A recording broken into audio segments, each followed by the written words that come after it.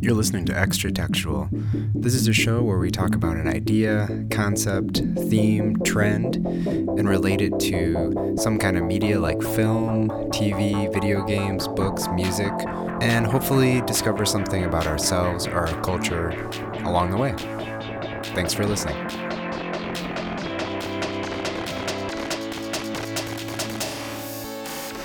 All right, welcome to the show. Thanks for joining us. I am Eli Steenledge, and with me today is Jeremy Holiday. And we have a special guest with us today, Ben Grisanti. Did I pronounce your last name right? Yeah, that's fine. Grisanti? Okay. So thanks for being with us, Ben. We are excited to have you on to talk about some of your new projects you're working on. And it's mainly based in comics and graphic novels. And so you're currently fundraising for one of those projects as an independently released, I believe. So, yeah, why don't you tell us a little bit about your background and how you got into comics and what kind of draws you to working in that format, I guess? Well, I mean, as far as getting into comics, I was growing up at a time I was watching a lot of Spider-Man cartoons.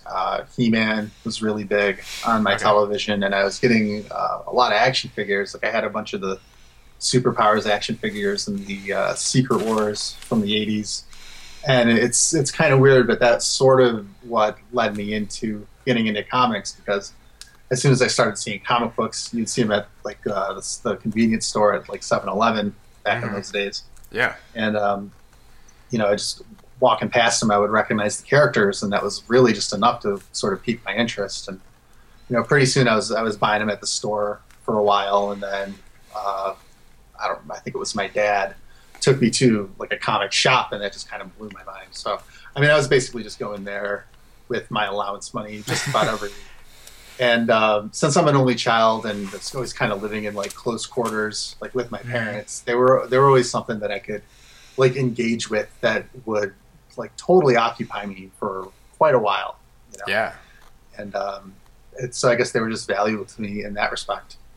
And I guess one of the other things about it that's sort of unique to the comics experience, like especially back then, is that you could never really get the whole story. You were coming in, if you were buying like a monthly comic book, you'd come in like right in the middle of the story. And Marvel, they would always recap it. Like Spider-Man would always have like a monologue at the beginning of every issue where he he describes his whole background, But then you're just right into it, and they would reference things that happened before, but like you could never. It was not like a saga that you would begin like in any one particular place. So that just made me want to research it and like delve into it more.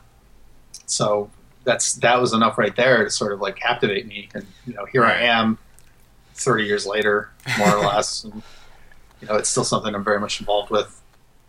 Yeah, I remember when I was a like young teenager in like the mid 90s, and like I think it's around that time that in the Marvel universe, like there was a showdown between Magneto and Wolverine, and Magneto ripped all of the metal out of Wolverine's body, and like this was like a thing talked about in like my geek circles, like as if it were like a presidential election or the Olympics. It was like this event that happened in time.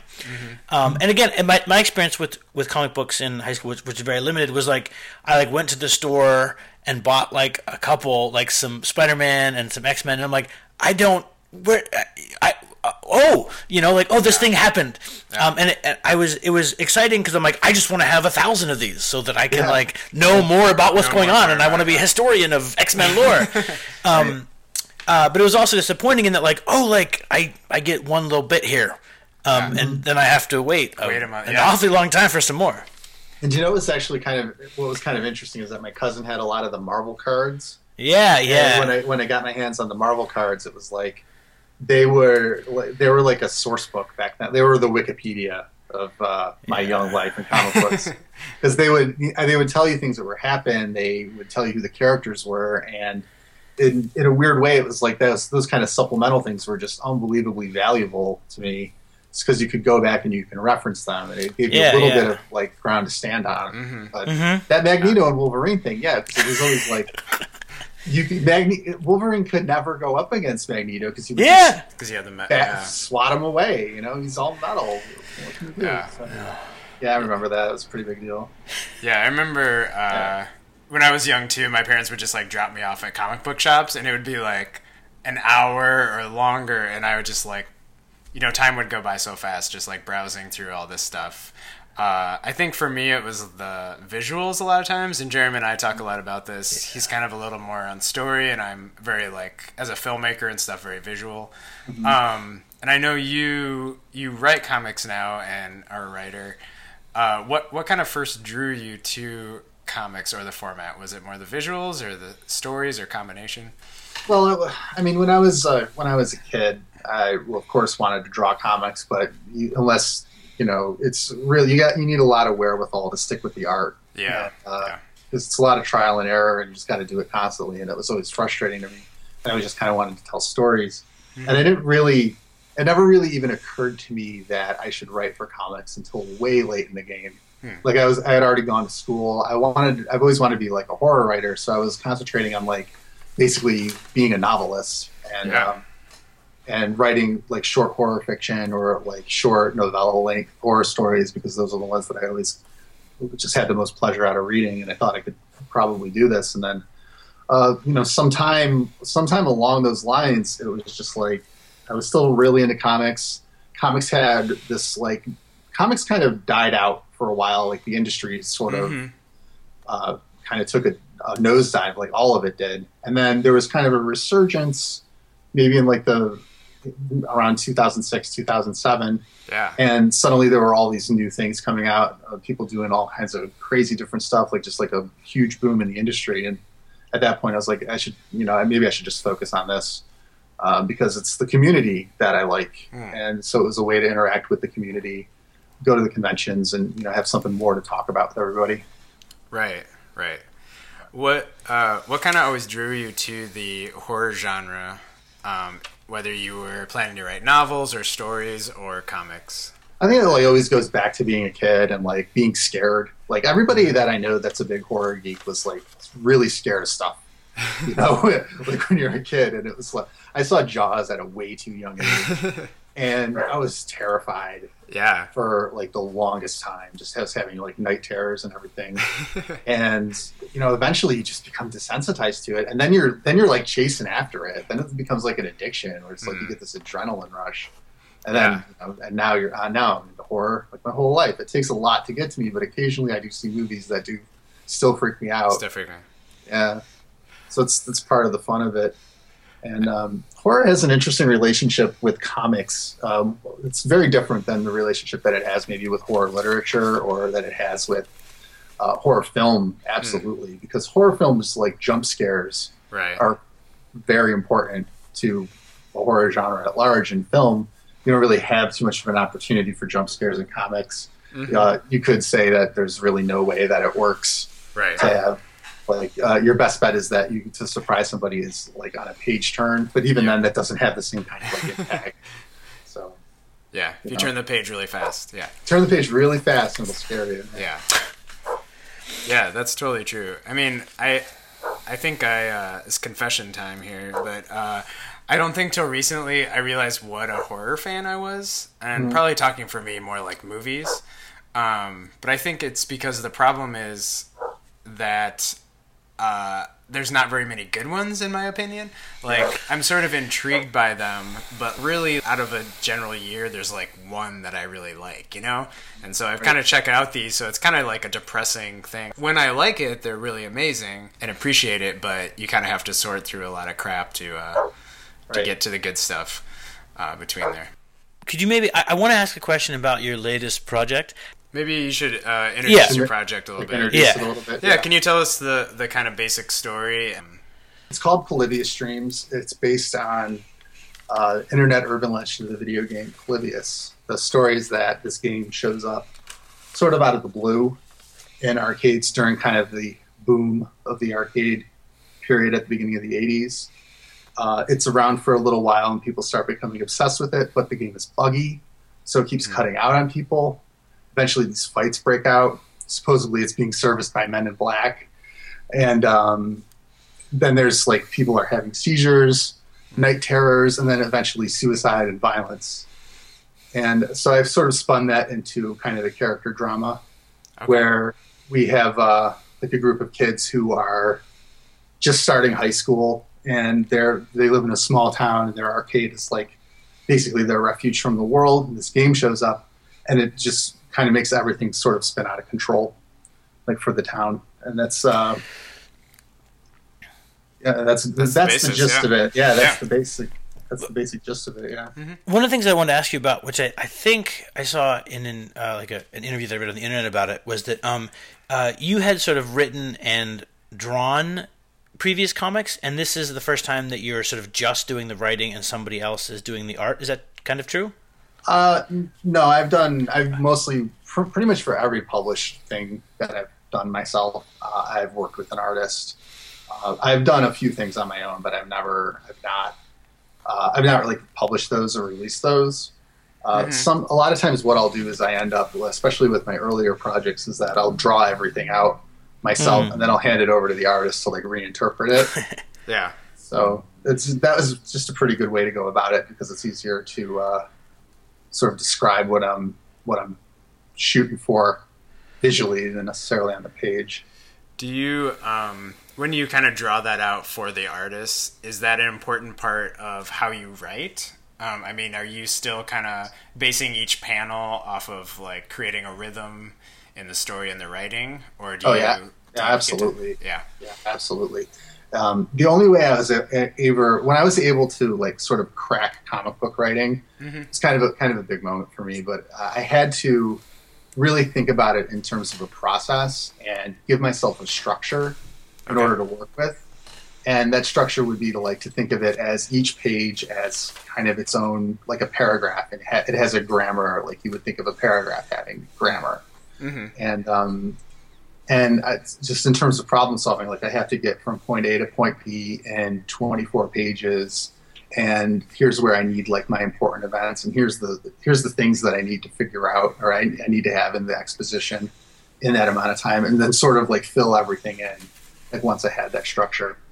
So breaking it down to the page, and then to the panel, and then being aware of every 2 pages, because every 2 pages in a publication are going to be shown together on opposite pages of each other. So once I impose that structure on the story that I'm doing, then it opens up, and I can work with it like within those confines. It makes it a lot easier. Yeah, for sure. We went to grad school together, Ben. We're in the same program. And I don't know if you remember this, but one time you told me, like, you came up with this formula, and maybe this is kind of what you were talking about, that kind of cracking comics and stuff, but do you have any remembrance of that, or know it? I don't remember. But yeah, this is likely what I was talking about. This is likely what you're talking about, yeah. Yeah, it stuck with me for up until now, for every book that I've ever published, and I've done like 9 just independently published, self-published books, and there's, it's not too hard to find how to write comics guides from people. Yeah. But there's no one right way to do a comic book. I've seen comic scripts that are like a collage of images that somebody, like, there's this really brilliant book called Prophet, which is a reimagining of some of what most people consider like the worst aspect of comics. It was like probably filled like 90s image characters. But the new Prophet series is like incredibly heady, like almost difficult to digest, hard sci-fi. And it's some of the most imagining, breathtaking things I've ever seen. The scripts are essentially collages. They're like storyboards that they work with, and he hands it over to an artist, and then the words are filled in afterward. And the words are kind of minimal, but the book is absolutely brilliant. So it just illustrates that there's really no right way or wrong way to do a comic strip. You just do whatever works. I'm glad you brought up Prophet, because I haven't quite finished it out yet, but was following it for a while, and was also pretty amazed by like the depth of it. And I can't always say like I know exactly what's happening or like me neither. And that's kind of part of the fun of it, is that it really challenges you in terms of trying to figure it all out. Like, it doesn't spoon feed you anything. Yeah, and Sure. I mean, in general, in the media that I consume, I appreciate that quality. Like, I don't want to be told everything.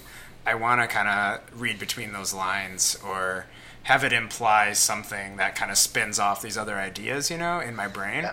And I feel like Prophet does do a good job of that. That it implies these kind of bigger ideas in a way that doesn't like feel sloppy or like you're Or badly it's not too written. Yeah. exposition heavy either. Right. Like, Yep. it's discipline. I picked up a couple comics, like independent comics, and you can tell sometimes when it's somebody who is really a novelist but trying to work like in the comic Work in book medium. comics. Like, you don't want to open up a comic book to like 2 full pages of prose. Because it's almost like false advertising. It's like, I want to read a comic book, so you open it up, you want it to be comic book like immediately, and you don't want too much. You just have to have the right balance of exposition. Prophet is interesting because there's almost none. It just throws you into the world. It gives you the elements to work with, and it just expects you to catch up. And you absolutely can, but it's hypnotic. Like, it's difficult, but it's fun. Yeah, I agree. But in terms of like. Good. I was just going to say that, like, in terms of like script writing, I do rely on stuff that I've learned studying film. Okay. Like, you see the phrase "shot, reverse shot" in some form or another, like in every comic script that I do, because it's just, that simple principle carries over very well into the comic book world, and it is sort of storyboarding, but right. It's also a lot more than that. Like, I really kind of don't like when somebody is very much involved in film and they come to comic books and they're like, it's just storyboarding. It's just story. No, absolutely not. It's so much more than that. So that's kind of a reductive way to think about it. But in certain respects, you can absolutely learn, from those techniques and kind of transfer it over to comic writing. So what do you think is unique between, comic books, film, and TV? As far as maybe like comic books, what do you think is unique about that format and medium that it does better than maybe these other formats, or has an advantage? I absolutely do think it's better. Like, just in those simple terms. That's my judgment. That's my own personal judgment call. But it's the fact that it's like active entertainment as opposed to passive entertainment. That it's something that you are reading at the same time you're getting visual input for it, and that visual input is not limited by technology the same way like special effects in a film are, or like a budget constraint in a film is, but you still have that visual element. And going back to that idea that it's sort of like those of us that have grown up with comics and have grown up in the community.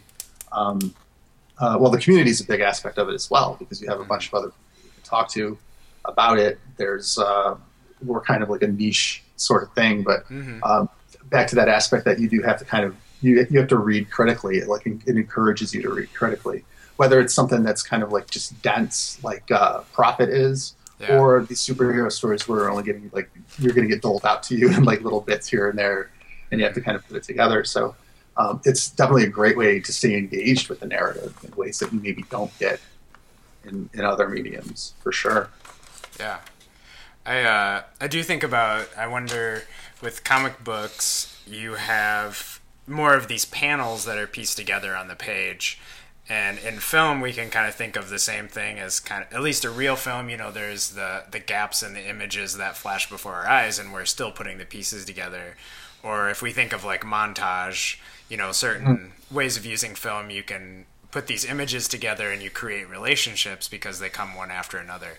But I think you're right that in comics, you have to do more work in some ways because there can be such a gap in what happens between each panel that you have to put those pieces together. And at least it has the power to do that, I think, to kind of imply a lot more in our minds what's happening between those, kind of in the gutter between those panels, which I think is interesting and does have a lot more potential than kind of, film or TV now, especially with digital. Like, it's just a constant stream of data coming into our eyeballs or whatever.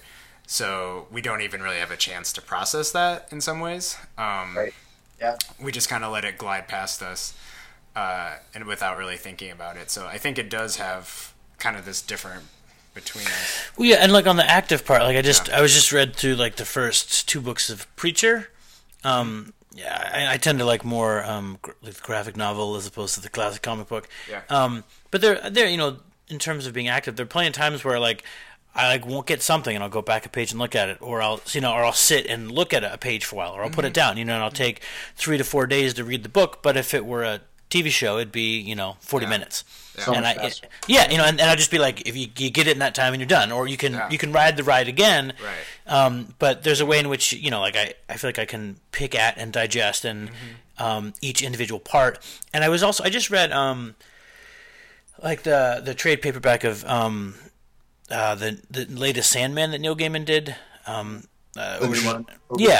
That comes before. I had actually, I don't know if I had like subscribed to it when it first came out, but it was coming out so slowly that I ended up moving twice before I got like my 3rd episode. So I just got it in trade. But what I liked about it, it's great. But also, some of the pages are so dense that like I really need just a good 5 to 10 minutes to just sit there and look at it. Yeah. And that's it makes it feel like like really cool novels that I like, in that he presents me with an image, he presents me with a little bit of text, he presents me with a little bit of a story chunk, and I have enough time to digest it and think about it and predict what's going to happen next before I move on to the next chunk. So I get to pace my own story, and it always like I don't know, I find that really good comic books, like Sandman stuff, The Watchmen, I really only need to read them once. I could go back and read them again, but I really wring them out. Right, as you're reading. Yeah, on the read through, in a way that like good movies, things I like Lord of the Rings. I've seen it like 15 times. Like I've seen Star Wars 100 odd times. But you're always pulling things out on subsequent viewings. But in the comic, you have the time to pause as you're receiving it to just kind of explore it a little bit more fully. Yeah, and I didn't read Anna Karenina twice. I read it once. Loved all the bits of it, but I just felt like I was able to, with most comic books and graphic novels, I'm able to fully suck the marrow out of it, at a reading in a way that a TV show or movie never does. Because it's done, and 90 minutes, I'm out. Yeah, and I do appreciate the craft of comics or graphic novels as well. I feel like for me, I do really like the repeat visits to comics because I can go back and appreciate the art again, which I know somebody drew with a lot of care, hopefully. And certainly films and TV can be well crafted. There's a lot of craft goes into them as well, but I don't think you can sit and kind of appreciate it in the same way that you do. And I was also thinking of when digital comics became popular a few years back, and I first got an iPad and things like that. I was excited to have these big volumes just on the iPad and see them like sharp digital screen. But then they started doing like the guided viewing things. I don't know if you guys have done that, where it will show I have strong opinions about guided.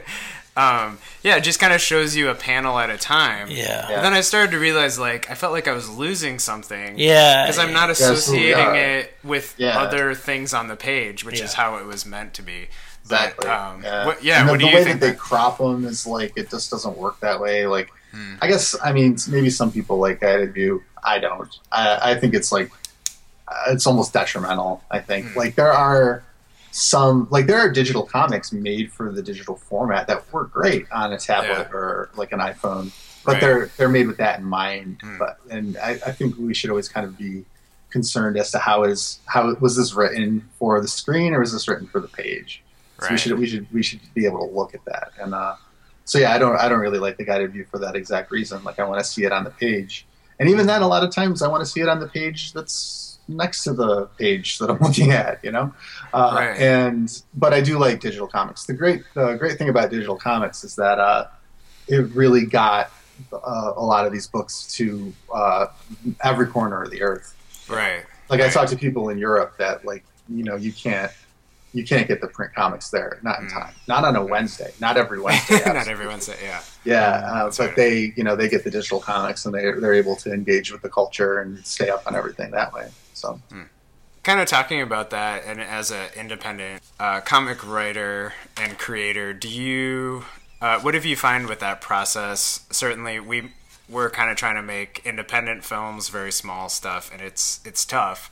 And both of those take, a lot of time and money, really, to be able to do that.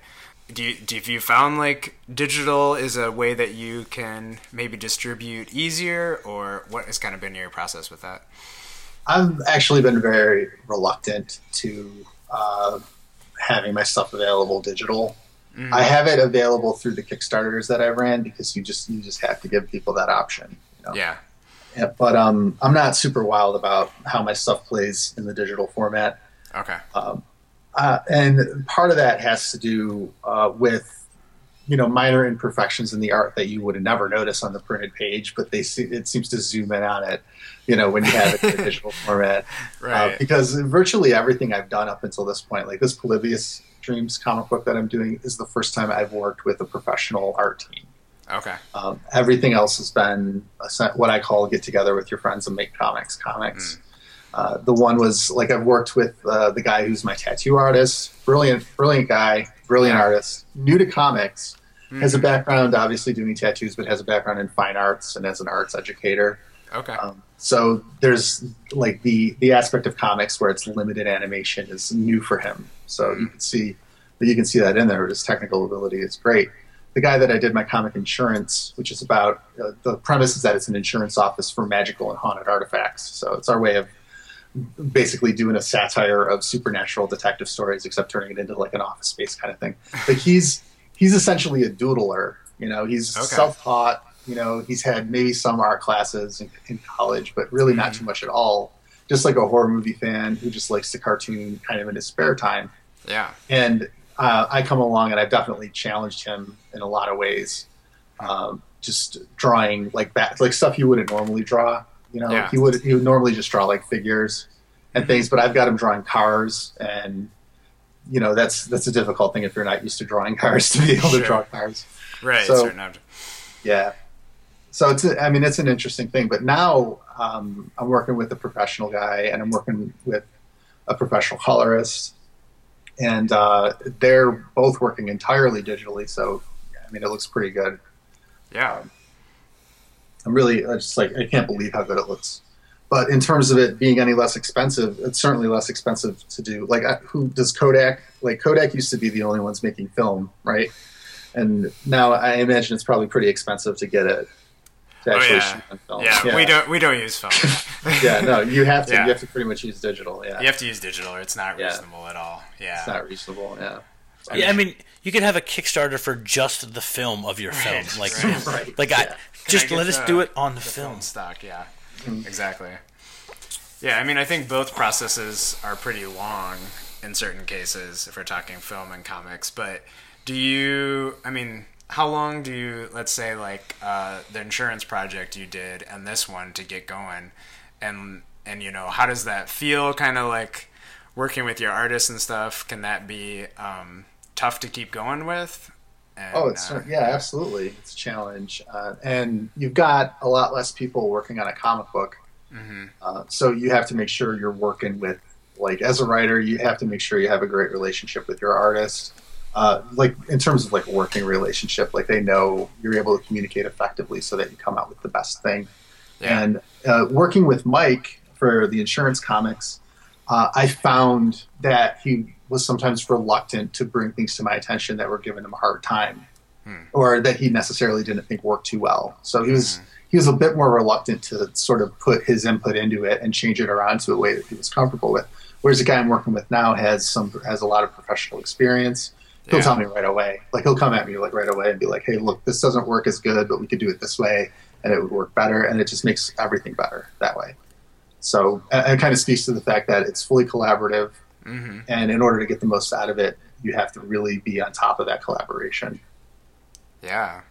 How much do you have to go back and forth ever with, like, the artwork and the story? Do you have to adjust your story at all when you get into the phase of working with the artist if they suggest something, or do you ever have to redo panels or pages because something changes? I try not to redo the panels and pages. Sure. that's like where it really gets time consuming. So you want to Right. make sure you plan it out as best as possible. We've had that concern already because we use that, typical suspense movie technique where we sort of show like glimpse of the denouement and then we shift backward in time and we're going towards it. So there might be something about that first page in our comic that might look a little bit different when we finally get around to it, but we try not to do that at all. As far as changing the story around, when you're coming to I do all the lettering as well. But when you letter a comic book, you're rewriting. That's your final chance to edit, pretty much. And early on, I was writing from prose story, like Insurance. I had originally started writing as was going to be a novella, and I adapted that and to the comic book, and you find you're just like taking a hatchet to everything and just breaking it down to its most basic elements and make those work. And then even the script, like the script that we were working from, I would get it back and I'd be like, okay, one, there's no way I'm going to fit all these words onto this page and still make it readable at all. And two, I don't need as many words. Just let the art do what it's going to do. That's what it's for. So, not a lot of room for ego in that. Like, if you're really going to hold on to, like, if you're one of these writers that's really going to be like get really into their words and not want them changed around a lot, maybe write a book. Yeah, I was just going to say that must be a little bit like you have to let things go and just let the artwork explode. Yeah. Or I feel like some things like you can't plan for, like I got something back from Mike and the characters weren't situated in a way so that I could have the same rhythm in the dialogue. Like there's kind of a call and response aspect to the way that I was writing the dialogue, and I needed everybody to speak in a particular order. But if they're not in that order horizontally across the panel, then that rhythm is now messed up. So the way that we got around it was that I just photoshopped it. Like, I just cut the characters around and it ended up just switch flipped them. Yeah, it ended up working really well. So it was to no detriment of the story at the end of the day. I was like, hey, Mike, I got to rewrite this. But we figured it out and we made it work. So. Yeah. And so the story in Polybius Dreams is this, like, this nefarious and mysterious, video game that shows up at an arcade and wreaks havoc amongst folks. And it takes place in the past. You said like 1986 or something like that. Yeah, it's 86. I went with 86 rather than 81, just because I wanted it to be a little bit more of an advanced game, I guess. Oh, okay. Yeah. And so I don't know. Do you have are you really interested in video games? Is the choice of a video game something that you care a lot about, or is it just sort of something there to sort of like an artifact to tell a larger story about horror and social anxiety and stuff? Well, it's definitely the latter, but yes, I absolutely do care about video games, and I'm really fascinated by the culture that's kind of sprung up around it. I'm not very good at video games. I love them, but I'm constantly biting off more than I can chew in terms of the games that I like. But it's always been there, and I've always been looking to try to narrativize them from like a very young age. And there's all the talk that we have kind of in our society about that goes around video games. It's often talking about how are they detrimental? Are they too violent? Is it a bad influence? Blah, blah, blah, blah, blah. That's been, with me as long as I can remember ever playing video games. We were talking about that.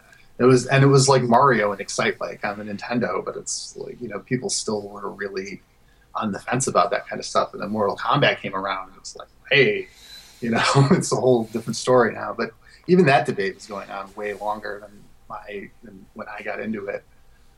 So the fact that it was about a video game, I thought, made it sort of topical in a way that kind of transcends the time period. That in many ways, the Polybius Dreams is almost a story about the death of arcades and the death of arcade culture, and essentially what did that whole scene end. Being the implication that it leads to delinquency, like it did. Well, I was thinking today. You just have to hold on for one sec for this one, but there's a movie that I saw when I was a kid. It was called Mazes and Monsters. It was Tom Hanks's first big role. Did you see that film? I've film seen is it. a very loose term. and I grew up playing Dungeons and Dragons. My older brother played, like, I played when I was like 7. I had like a laser pistol and a Vorpal short sword hanging out there with my like cousin in some, like I was, phoned in to, or just dropped into some adventure. It was like a huge part of my life. And I remember watching Mazes and Monsters, which is this sort of like made-for-TV movie about like a sensationalized version of a person's death. Maybe it was involved with D&D. Nobody really knows. Turns out it wasn't. And I watched it and I was like, oh, this is really weird kind of film. I thought it would be, I was younger. I was like, it's sort of negative view about it. I'm like, what could be wrong with it? As I grew older, I also realized that, like, people thought there's bad things about it. But I connected it to this thing when I was in high school. A friend of mine smoked a lot of marijuana, and he wanted me to see this movie called Reefer Madness.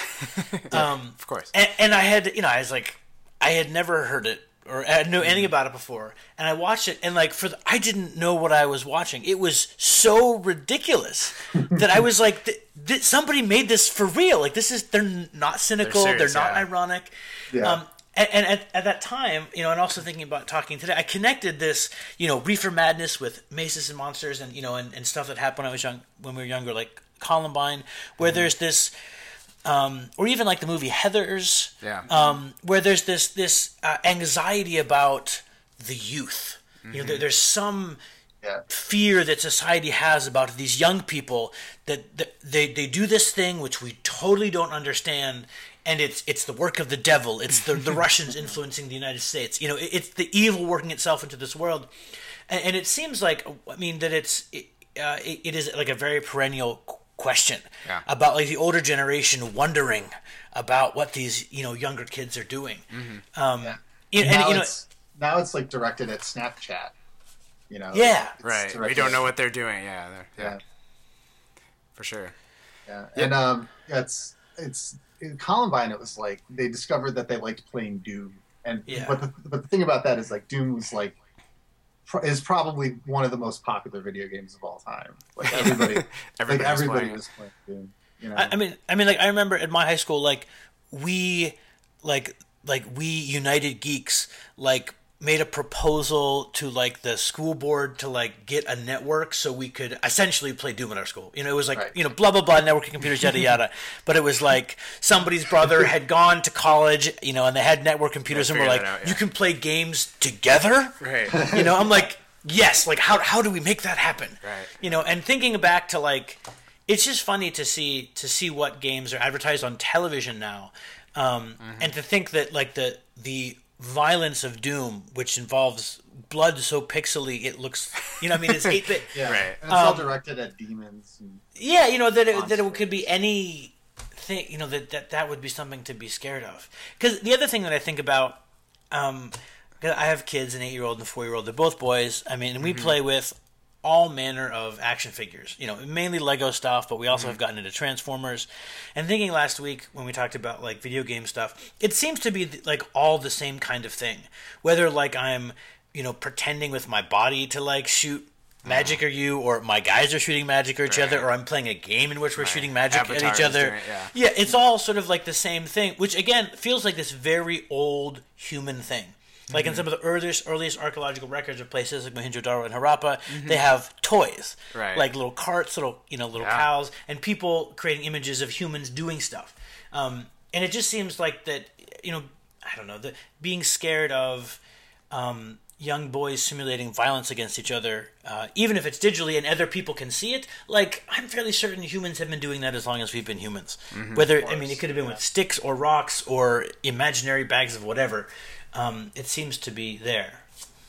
But the other thing that Bolivia streams, and this question of what's the youth up to, is this kind of pushback we see whenever there's a new technology.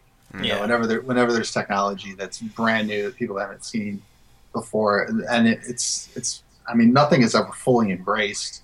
We eventually do embrace it, but cell phones there was a big pushback against. Now everybody's got a cell phone. And it was the same kind of thing with with arcades. It was like kind of twofold. One is like the video game and new technology of that, and it being like not, one of the characters' moms mentions that's like, what's wrong with riding bikes and playing baseball? And, we've heard that before, right? Everybody's heard that at some point.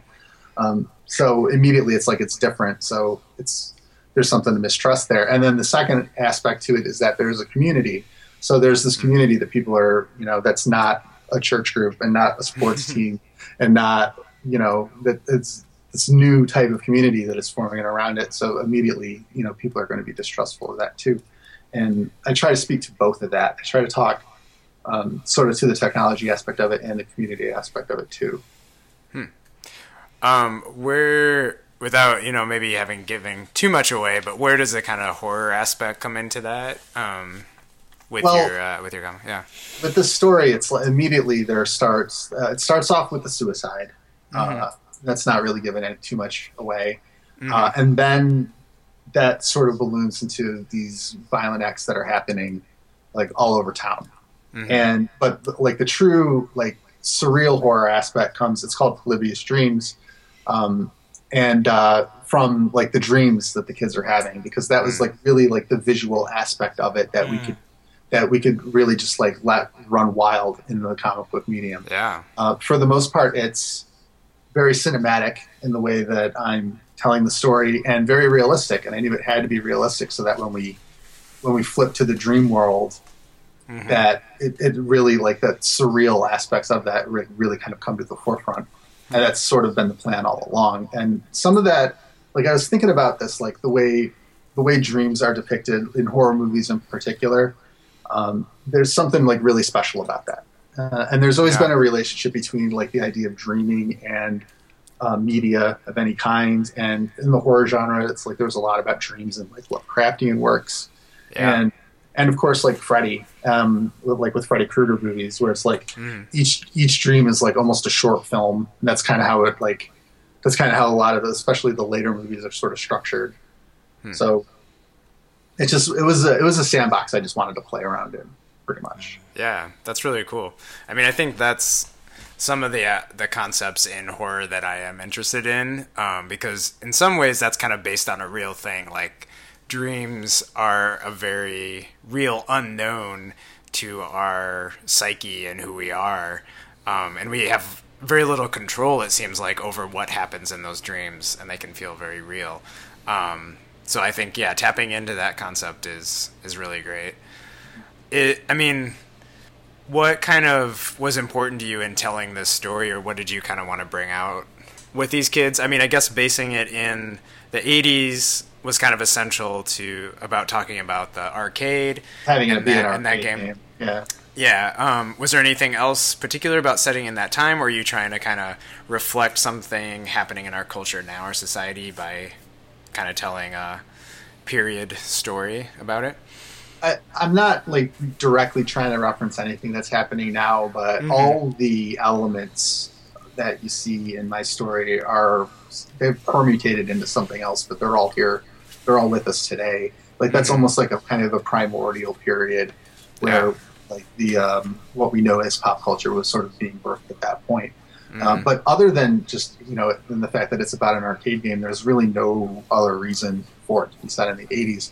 To me, like it's really all about the characters and it's about the character art. And if there's like one ideological component to it coming from me, is that I feel like oftentimes, especially in the context of like a horror film, death is dealt with in like a crass way, and I want to do something that has like maximum emotional impact. I want to kind of pull out the dramatic aspects of it and make more of a drama than like a splattery horror movie, And I want people to really feel it. Is the thing, and the way to do that is to like really just focus on these characters. So it really, we're putting a lot of work into the characters and just making sure that they pop. And that was part of the reason doing it. The artist is Keith Bradshaw, and part of what really drew me to his work was just like his ability to like just create memorable expressions. And he really does a lot of the work in terms of like really articulating these characters. I'll put like some dialogue in there, but like every page that I get that has like one of these boys in it, it's like there's something about their face and there's something about their posture that really just like really animates the whole thing. So it's also me kind of writing to what I view as his strengths. So really, at the end of the day, I want the deaths in this to like feel more palpable than like the safety of like a horror movie would normally give you. Right. Yeah, I mean, I think that's kind of my favorite style of horror. Dark stuff is very character-based, very psychological, where it's not just kind of... I mean, gore doesn't really scare me, generally. Those kind of films, it has to definitely build to something. And I think that's interesting, because, it's hard, I think, even in comics, to create that sort of horror mood. When you're doing it just visually, it can be hard. But I think it can be done. So it's also the type of thriller writing where I'm telegraphing where it's all going very early on. By the end of the first chapter, most of these suit readers are going to be able to see where it's going, and you get the terror in that it's constantly delayed. Yeah, and you sort of see this thing in the audience where it's like, oh, I think this is going to happen. I really don't want that to happen. I really don't want that to happen. And then hopefully that encourages them to keep reading. Right. And then maybe they're not too terribly surprised like when it does happen, but it's not all about the surprise. Like at that point, it's about catharsis. It's about the release. So yeah, kind of the build up to that. Yeah. Right. Absolutely. I'm totally structuring it that way. So then, like, what makes it a horror story then? Well, because if I think focusing on characters and making death memorable, that sounds great. But how is it still a horror story? Because of the unknown element, and the unknown element is here represented in the guise of the game, and the dreams that they have are going to be probably more like the geography of it is going to be more recognizable as something that comes from like horror, and some of the things that happen like within the town, I think makes it the horror genre like right there. And I would agree that it's absolutely a dubious distinction that, and I've often talked about the story as being like almost misdirection, in the way that we're presenting it. But by the time we get to, without giving like too much away, by the time we get to the last chapter, it's like it's going to be clear that like there's something unknown happening, psychologically. But also part of what I think makes it leads to that horror theme is how we chose to depict the effect that the game has on its players. Was very deliberate design motifs like involved with that. They find themselves transported to what we're calling the Forest of the Dead, and we see that we're going to see that has kind of like a surrealist, like Lovecraftian sort of geography to it, and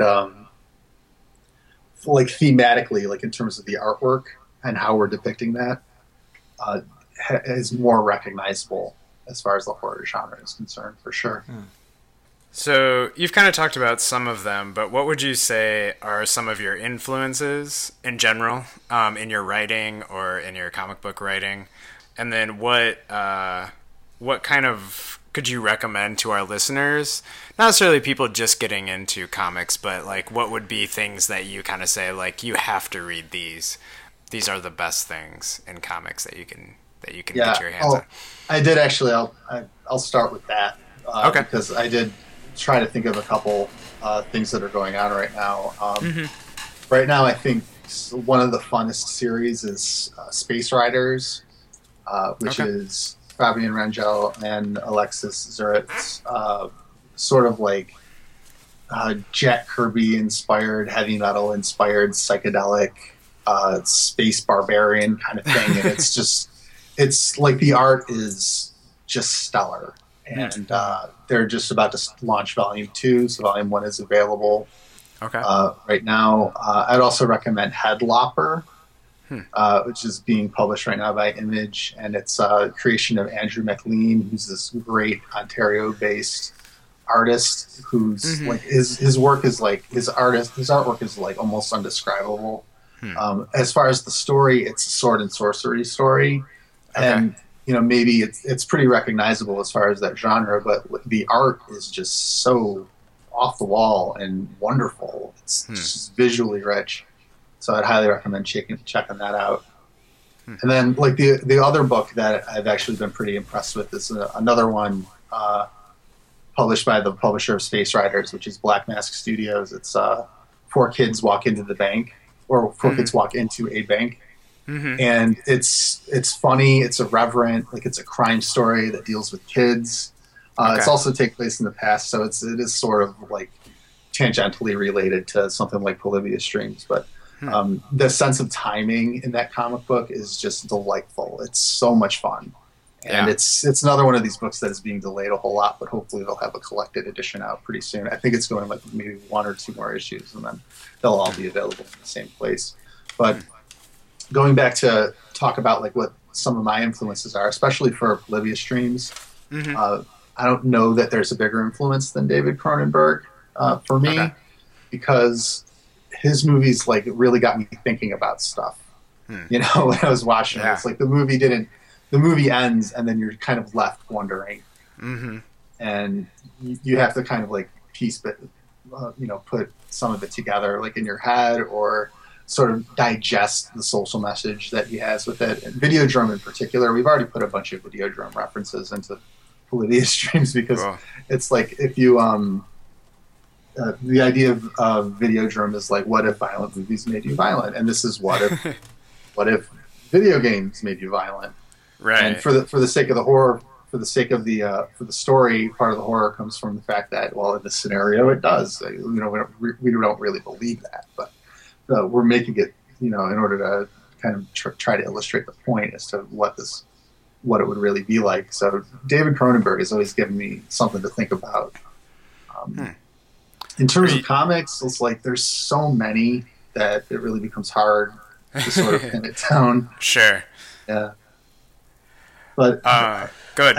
I just think most of my influences for Polybius Streams are maybe more cinematic. Are you a fan of Existenz at all? Yeah, I like that one. It's a good one. It kind of just reminds me a little bit of I haven't read your new comic yet, but just kind of the idea of video games a little bit, and that kind of spilling over into the real world, or what you think, kind of the idea of dreams and virtual reality, kind of half real, half not. Those experiences I think is interesting. Yeah, absolutely. Kind of connection there. I mean, other than just like the general influences from everything that David Cronenberg has done. Yeah, for sure. Because I mean, it twists the reality around, and part of the fun of Existenz is that the viewer is sort of along for the ride. The viewer doesn't really know what's real and what isn't real, whereas the reader of Polybius Streams is going to know what's real and what isn't real.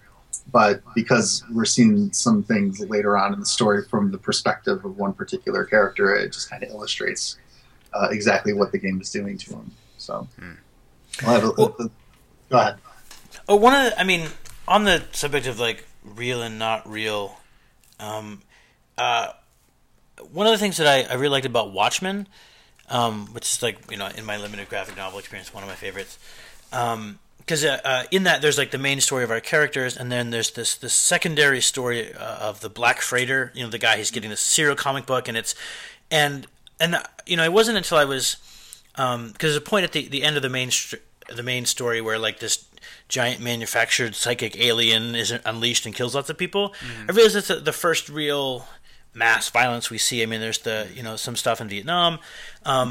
But when I think about and remember the story, I remembered these like big gruesome piles of bodies that are in the Black Trader, and it's that like in that world that violence or that grotesqueness isn't real, in a sense. I mean, it's a story that someone is reading in this story, but it adds like a strength and weight and seriousness to all the rest of it, and whether it's real or not doesn't really seem to matter. And looking at some of the previews, like the mock-up you did of like the Forest of the Dead, which you had on the Kickstarter campaign, even though it's like fantastical. It just, I don't know. There's a point at which it kind of doesn't matter because it's like the story that what it seems like you're going to tell with this includes these, Cthulhu-esque trees reaching all over the place, and it just creates, I don't know, like the distinction between like what is real and what is not real, like in dreams, it doesn't seem to matter as much, I think, in graphic media, like graphic novels and movies as well. Yeah. Yeah, absolutely. And incidentally, the Black Freighter, I thought, like, I wasn't really wild about the Watchmen movie adaptation. Because they took it out. Yeah, well, it's sort of a bone of contention for me because it's like people, like on the surface, like an adaptation like that, it seems to have all the same, textual clues that the comic book does, but just in terms of like plot points, but like the affect is like completely different. So yeah. But there's a great Black Freighter animated short, which I don't know if you've seen, but it's actually fantastic. It's way better than anything you could watch that's actually the Watchmen. The actual Watchmen film. Yeah, the actual Watchmen. Yeah, the Black Freighter animated short is totally worth seeing.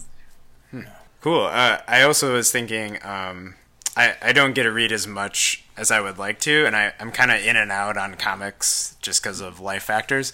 But Image seems to really be putting out some good stuff, and I may be wrong, but they are kind of picking up more independent stuff than they used to. Is that true? And kind of releasing it. Yeah, it's funny because like the idea of an independent comic is like really anything that isn't Marvel or DC. They're the ones with like the corporate backing, right? Pretty much. Right. But is Image Comics really independent? I mean, they've got like crazy good distribution. They're in every bookstore, Right. So they're not really independent. What they are is creator owned.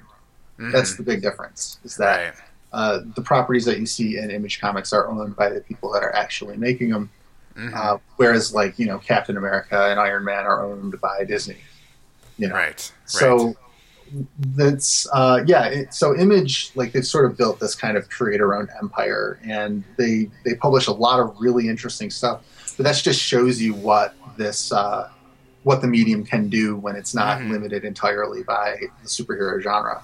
Right. It's like it's across genres and across any kind of like different art forms that they can do, that they can take. So what Image has been doing has been absolutely fantastic.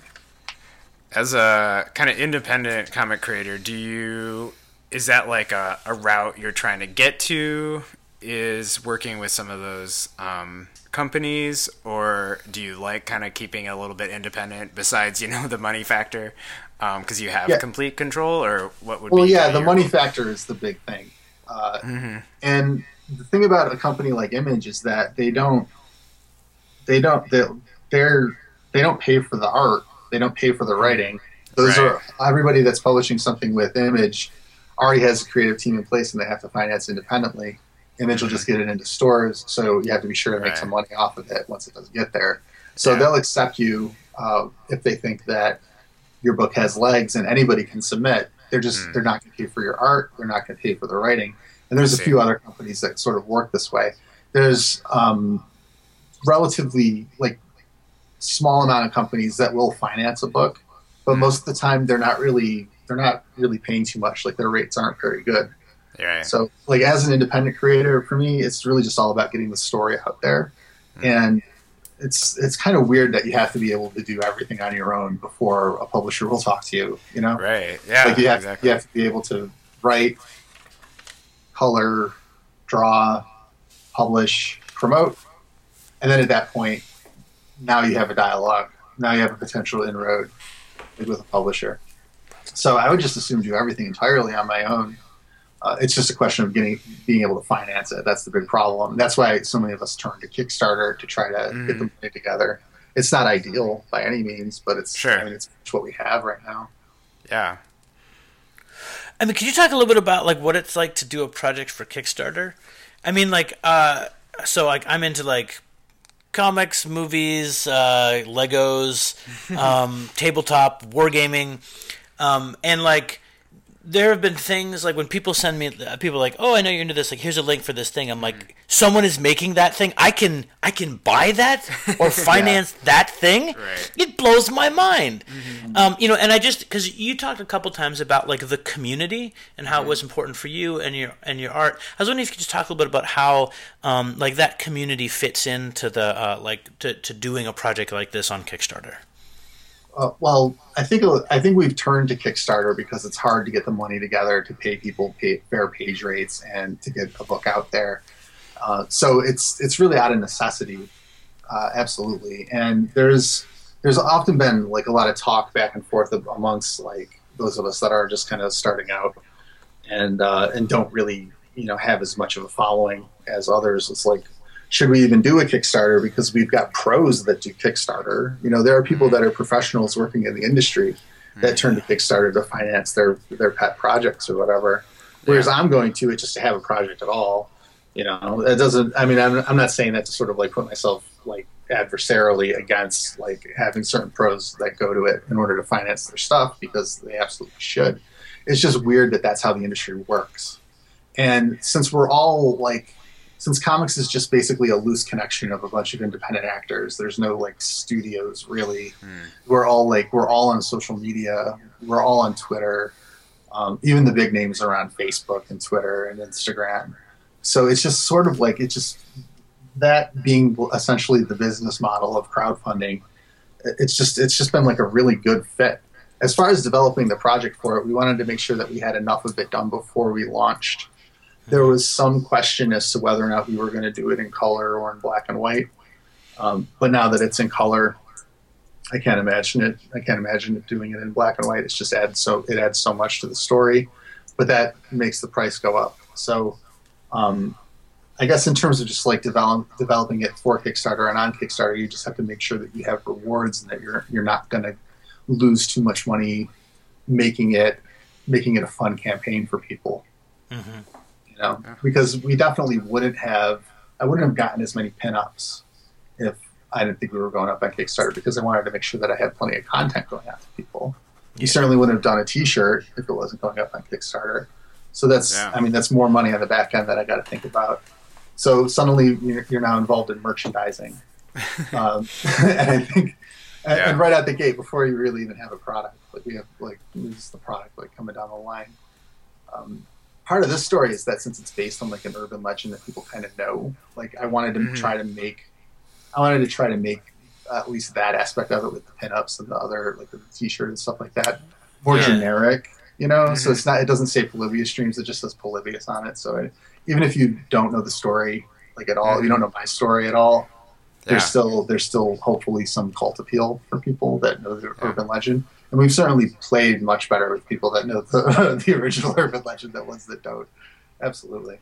Yeah. And so then would you say like that you've sort of, taken like a meme as something that you've worked with, like the meme of Polybius? I didn't know about it beforehand, but the minute I did look it up, I'm like, oh, like I actually would totally love a T-shirt with Polybius on it. Right. It's cool. It's 80s. It's an inside joke. I can totally noob people about it. And so so what I hear you saying is that was like part of the marketing campaign for Kickstarter. Like you wanted to make something that even if people weren't directly interested in this story, there was some element of the story or the project or the visual stuff that was appealing to as wide an audience as possible. Yeah, and that was something that I wanted to be sure that the thing that I was putting out into the world wasn't going to over-explain the urban legend so much that it felt like this was the definitive Polybius story. I wanted to make sure that there's enough open to interpretation with the actual game. We never actually show what the game looks like in terms of how it's, what the graphics are or anything like that. And we changed like some of it around so that, people can still contribute to it, because it'd be kind of like crass of me to kind of come in there and be like, okay, this is mine now. I'm gonna create like the definitive story. Whereas what I appreciate about the original story and these urban legends is that people can kind of give their own people add their own story to what's already there, and then it becomes something else, and then it permutates into something else. That's what's fun about it. I've heard some people talk about how the Polybius story is kind of the first creepypasta, because creepypasta is like a thing right now, and it's this like shared storytelling space. It's like where people are able to like include themselves in it and create these stories of stuff that, well, that could have actually happened, and it's told in that sort of narration. But it was essentially born on the internet as we know it, and it was a creepypasta before we had the term creepypasta. So. Yeah, I mean, I was talking to Jeremy beforehand about the Slender Man incident. Yeah. Are you getting feedback kids on your side? Okay. Were you getting some feedback? I'm getting static when you guys talk. Oh, okay. Is that any better? No, I mean it's okay. I just don't know if it's showing up in your recording or not. No, it sounds totally fine to us. Yeah. It sounds totally fine. Okay, then it might be my end. But I mean, as far as the cultural impact that we've seen out of the creepypasta, and Slender Man in particular, I think has a lot of legs, because there were a bunch of movies that have come out that like sort of changed some things around. Like, I don't know if you've seen the Sinister movies, but whatever the monster demon guy in the Sinister movies is, it's essentially reworked Slender Man, basically. Right. He's got this relationship with these kids, and even the story itself has like a creepypasta vibe with like watching the videos. Yeah. You know what I mean? Mm-hmm. Like, it's so much that. And then there was the movie The Tall Man that came out with like Jennifer Beal, which I think that's her name, right? I ended up watching. I watched that one, and it was like, okay, I was expecting like this is totally going to be a Slender Man knockoff. Right. And I feel like it capitalizes on that a little bit. And that, I don't know, that movie has one really, really awesome twist followed by one really terrible one. Yeah, I think I've seen it show up on Netflix or something. Yeah. The poster. So those things are out there for sure. Yeah. There's a movie Smiley. Yeah. Which is like a slasher sort of built around 4chan culture. Mm-hmm. Apparently 4chan hated it so much they were trying to get the movie banned. Yeah, I mean, that is an interesting phenomenon, like you said, of this kind of backlash that we saw, whether it was in the 80s against, kids being in arcades and not knowing what's going on, and now, on the internet and stuff and not knowing what people are doing. Definitely has some relevance in those sort of fears with different media and stuff, with new media. Yeah, so talking about Kickstarter and stuff, where specifically can people find your current Kickstarter and some of your projects? Well, the best thing is to check out the current Kickstarter right now. Mm-hmm. Yeah. We did set up a URL. Okay. I'll link to that in our show notes as well, but you can mention it. It's www.polybiusdreams.com. Okay. So that's POLYBIUS dreams.com, and that'll take you right to the Kickstarter. You can get all my stuff through there right now. We have a special reward tier to just get everything if you want it. And I'm also online at hypnoticdogcomics.com, which is just more of just kind of a catch-all web presence for my comic book efforts that I really need to update more often. Oh, cool. Well, thanks for being on the show, Ben. We really appreciate you coming on and hearing about what you're doing, and also the whole independent comic creator and writer. I think is really fascinating to hear that process and what you're working on. I'm excited about your new comic. It has pretty much all the elements that I love about stuff. So yeah, the story looks cool, and like the stuff that like the previews that are posted look super interesting. Mm-hmm. And I'm a horrible drawer, so I have gigantic envy for like people that can draw, and I love looking at like works in progress, or like when they include sketches at the end of things. I just find it fascinating. I really like all the little like imagings of stuff that you had on the Kickstarter. It was like instantly interesting, like the Forest of the Dead. I'm like, tell me more. Yeah, thanks. I appreciate it. Yeah, and thanks for letting me come on. It's really good talk. Thanks, guys. Yeah, thanks for talking with us.